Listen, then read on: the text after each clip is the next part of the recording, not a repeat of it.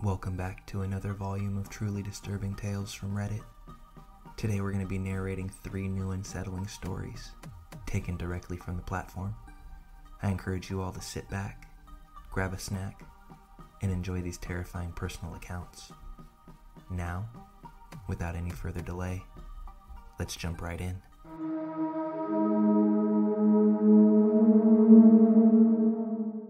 So this story is a few years old, but whenever I tell it to people, the reaction is always some variation of, holy f***. At the time of this story, it's mid-October, I'm 20 years old, and a senior in college. I got out of class at about 9 p.m. and headed downtown in my college town to see about an open mic thing that was supposed to be happening at a hookah lounge. And around that time there was a guy who would play accordion on one of the corners of the main thoroughfare. Didn't find accordion guy, and either the hookah place was closed, or it wasn't an open mic night. I don't quite remember. But as I'm walking back down one of the main streets that heads back onto campus, I came across this very drunk woman begging 2 other women for a ride home. I think the girls were getting into an Uber, or they didn't have space in their car, or something along those lines. Point is, the other women weren't taking her, and couldn't, or wouldn't, help her. Mind you, this is a Thursday night at around 9 p.m. When she finds that the other women can't help her, and I'm walking past, she turns to me instead, asking for my help in getting home. For context, I still have my backpack on, my phone's running low, and I've been at this school and in this town for 3 years, so I know downtown and campus pretty damn well on foot. I'm a young, average female, and also of note, I don't have a car at this time. She gives me an address, and it's maybe a 15 to 20 minute walk north, slightly northeast from where we're at. And I knew the general area of where it was, so I was more than happy to be a good Samaritan and walk a drunk woman home who didn't feel safe. Boy, do I regret my bleeding heart after this. She's incredibly thankful and overjoyed that someone is willing to help her get home. The route we were going to take was super straightforward, and I knew exactly where I was in relation to the rest of the town. She says that she has to pee really badly. I reassure her that it won't be long and she'll be back at her place soon. She says that she was out with her boyfriend and he left her at the bar alone, drunk, and mad at her or something. She says she's from out of state. I commiserate with her that what he did was shitty. She asked me about what I'm studying. I confided that I was finishing a Bachelor's of Science in Information Technology. She starts in about her experience with the dark net. She's bemoaning this boyfriend that's at home that I'm walking her back to. She keeps trying to walk with me like up against my side or slightly behind me. And I'm like, no, walk slightly ahead of me or keep some space. She has a dermal piercing on her cheekbone that's hard to miss. She's getting more and more manic and weird as we walk along.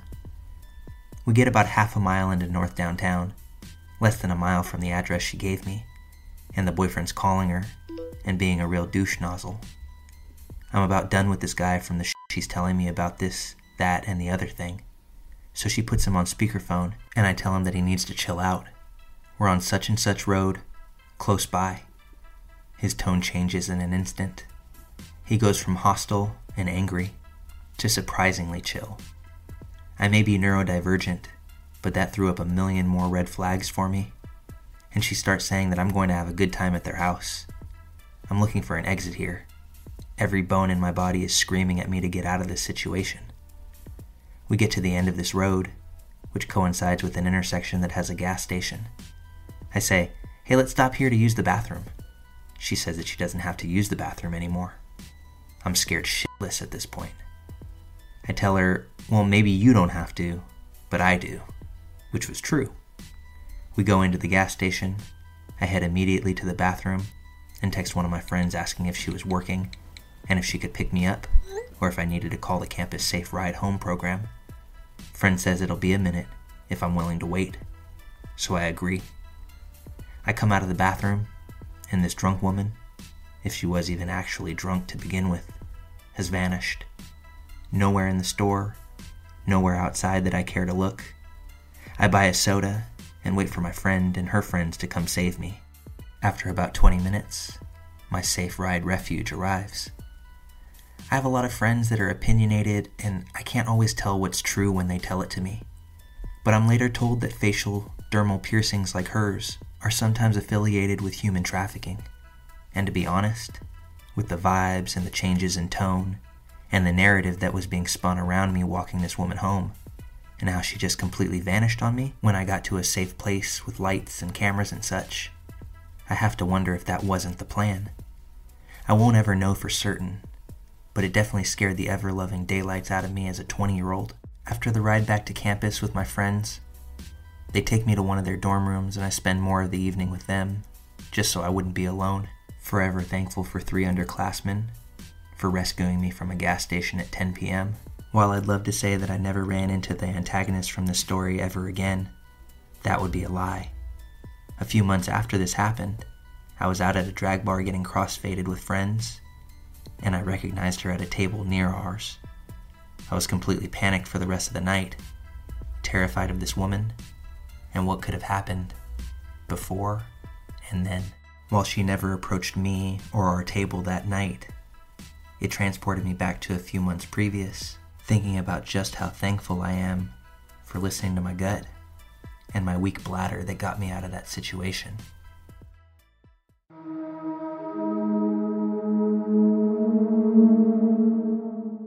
When I was like 6 years old, I attended the elementary school, which was located in our small town.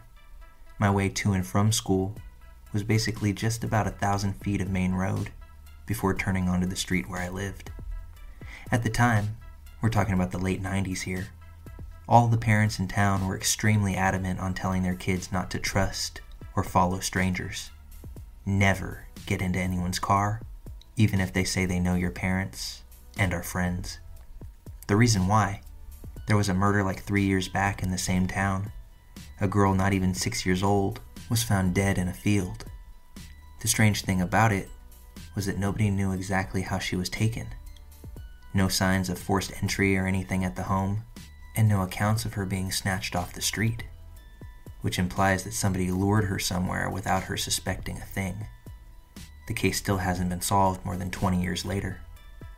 So our parents were very afraid that their kid was going to be next, because kids can be really stupid, and you just can't watch them 24/7. Now on to what almost happened to me. I was walking home from elementary school. About halfway home, I entered the shadiest and most covered area of my walk. A car pulled up next to me. A blonde, about 30-ish woman was the driver. She told me she could drive me home. She claimed to be going in that direction anyway, which was unclear to me at the time, but essentially bullshit, because once the road ends near my house, there's nothing but empty fields. Being very kid-like, and not as aware of the situation as I am now, I wasn't suspicious. I just said, "Oh no, it's not that far. I can walk." Then she started being more insistent. The whole, "Oh come on, it's fine. Nothing to worry about, and you can relax instead of walking." The alarm bells only started ringing when she said she knew my mother. They are friends, and supposedly she was asked by her to drive me home. Thank God for my parents repeatedly talking about the tricks that people use to lure you in. I started to be creeped out, continued to walk, but she kept driving right beside me. Now the real weird part in hindsight was her next attempt to get me into the car. She started saying that I was obviously afraid, and cool children are not afraid of such things. If you want to be cool, you should just relax. Honestly, I didn't fully realize the full extent of the situation. I just felt uncomfortable and wanted to get out of the conversation. So I started sprinting the rest of the way back to my house. Once I got home, I stood between our front door and the living room window, occasionally peeking out for what felt like an hour. And guess who drove by and basically checked out the house? Of course, that creepy woman. The road was a dead-end road, and she opted to drive by the house 3 or 4 times before eventually pulling off to not come back. It took years until I realized what kind of bullet I dodged there. All I was thinking was, my parents told me not to do this. I didn't know why or what that woman wanted. The drill of hearing over and over again not to believe strangers or get into their car kicked in. When I got older and started getting into true crime, I remembered this whole thing for the first time in 2 decades. Then I realized, holy shit, that woman was most likely sent as the trustworthy front woman to lure kids into their car and then take off. Could be she was doing this for some crazed pedo, or maybe even human traffickers. The moral of the story? Even if your kids are too young, like I was, to comprehend such things, the rules of not following strangers and the fact that strangers will lie to you for evil intentions must be drilled into your child's head, like saying please and thank you, or looking both ways before crossing a road.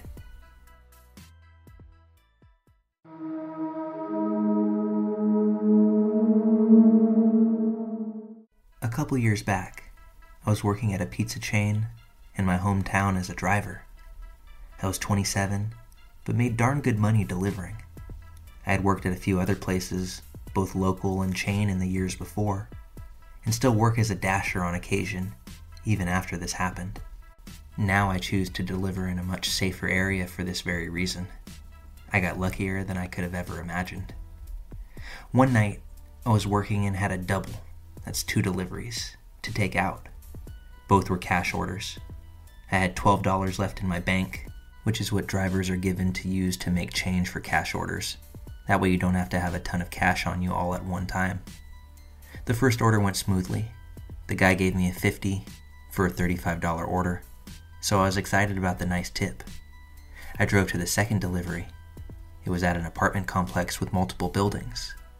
I had delivered there before. The sun was about to set, but it was still pretty light out.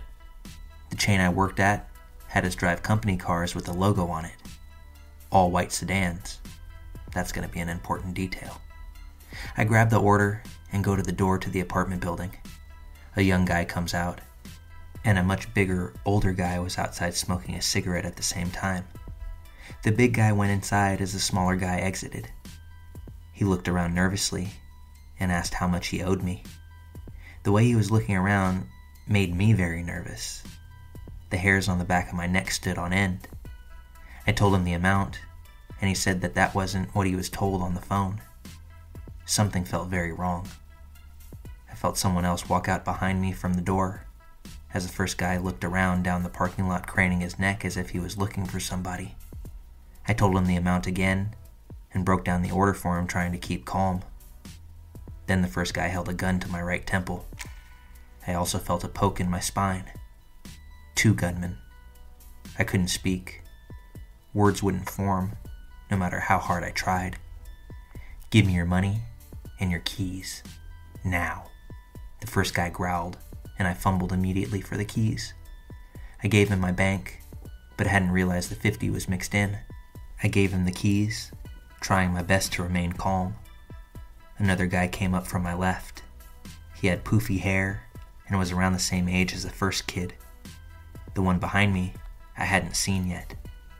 The big hair kid grabbed the pizza bag, ran off, and hid. The first kid searched the company car. Luckily, I had left my wallet in my personal car. I saw him grab my cell phone. That's when the panic began to set in. I had pictures on that phone that I hadn't backed up of my 5-year-old son, who is absolutely my world. Please, please, don't take that. I have pictures of my son who died on there. It's all I have of him, please. That was a lie. My son is very much alive. The kid behind me spoke softly. Trust me, just listen to him. You'll get it back undamaged. I don't want to be here either. I could tell he'd been crying by how his voice sounded. A car began pulling in, and the 3 boys took off to the other end of the complex in a full sprint. Before the one behind me ran, he dropped the gun in front of me. Standard issue 9mm, silver and black. Safety off. It looked completely real to me. He picked it back up and ran off with the others. The car that pulled in saw me. It was a woman and her child. Panic set in as I realized they could easily come back and do way worse to me as the sky began to darken. I collapsed. They had taken my company car keys, $72, the pizza, and my phone. The woman ran up to me and asked if I was all right. She took me into her apartment in the next building over and locked the door. I was shaking so hard I couldn't even hold her phone to talk to 911 as she set down her kid. Her boyfriend, I assume, helped me make the call. I spoke to the operator and told her everything. While I'm colorblind, it was obvious that these men were wearing all black and white clothes. I had a full description of two of them. The poor woman who helped me was going to be late for work, but she still stayed until I was off the phone and cops had shown up.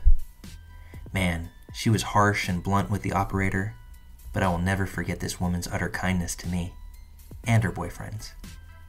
Cops showed up and contacted my store, and my manager brought out the spare keys for me to drive the car back to the store. After dealing with the cops, I drove back and was greeted by crying and beyond worried coworkers. All of them were terrified that I was hurt. It meant a lot to me how much they cared, but I told them I was fine. I filed the proper paperwork, and the $72 was written off as a loss by the store. Thank goodness, because I had worked at other stores that make you pay back the money out of pocket if you get robbed to prevent drivers from stealing. I was told by the owner to take the rest of the night off and take care of myself. He gave me a hug. He was to this day one of the best bosses I've ever had. What I didn't know was I was in for a very long night. Before I left the store, I used the store phone to call my best friend and ask where he was. We usually meet up for drinks after work. He was around the corner at the bar, so I met up with him. His dad was a District 4 cop in my city at the time, the same district that this happened in. He told me his dad had given him a heads up, and he had 2 shots waiting for me to calm my nerves.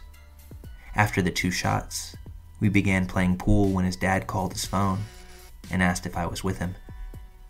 He said yeah, and handed the phone right over to me. His dad asked if I could come to the station. I was honest and told him I'd had 2 shots, so he sent out a squad car to get me, since it wasn't that far. We get to the station. They had suspects in custody, and I was needed to ID them. 3 boys and a driver. They had been caught less than 20 minutes after the robbery, speeding. The bolo had already gone out, and they matched the description. They had used the money to buy weed and gas, and had tried to take off. They had at least 15 stolen cell phones on them. The order had been placed on a stolen phone. My phone was found in the mix. The police told me to grab my phone only, and I did. They asked me to unlock it. It had fingerprint verification, so that was easy. 9 of the 10 tries to unlock it had already been used before my phone would have completely reset. It unlocked. I told the police every detail yet again. Although my parental instincts had kicked in, I told them the guy behind me quite obviously was bullied into this, and to show him mercy. He was the one with the white shirt on. The police went wide-eyed and told me he was the one talking. The other 3 denied any involvement. That's when I found out about the 4th guy, the driver. We found out later he was completely unaware of the robbery and was just picking up his friends. He was never charged. The boy who was behind me and the one who grabbed the pizza were 15 and 16 and got 6 months of house arrest. The only reason the one behind me got off easy despite having the gun to my back was because I asked them to go easy on him. He seemed like he was a good kid, and he didn't want to be there the same way that I didn't want to. Plus, he was the only one confessing. Makes sense, since even he had said the other guy wouldn't have the phone for long. He was planning on going to the cops had they not been caught. But the other guy, the first kid who put the gun to my temple, well, it was his 18th birthday. He got the book thrown at him. In the courtroom, he made fun of me and was laughing the whole time. Seeing him made me panic. The judge scolded him for his behavior, and he just grinned and glared at me with a Joker-like grin. All I saw was pure evil. This kid will commit more crimes. I have no doubt he will eventually end someone's life, and you can see how cold he is by just looking in his eyes. He seems evil incarnate. I grew up in a town full of murderers and abusers. I had never seen this kind of evil in my life, and I never want to see it again. I asked to have my name stricken from the records, and asked to remain anonymous in case he ever got out. I'm very glad that I did. because today I got a letter from the state. He's being released in February. The court only had my old address, which was my parents' house, and my mom didn't think the letter was important. I missed the deadline to protest his release for probation. The plea deal was 8 years. It's only been 4. He's getting out early due to overcrowding. Not good behavior. Overcrowding. I'll say this. I'm ready if he finds me. My wife, my parents, everyone I know knows his face and name. If he tries anything, we're all ready. But for his sake, let's not meet. To the woman and her family who helped me, if you see this, please know my undying gratitude for you all. It was inconvenient for you. You were late for work, yet you still took the time to help me, and I can't thank you enough.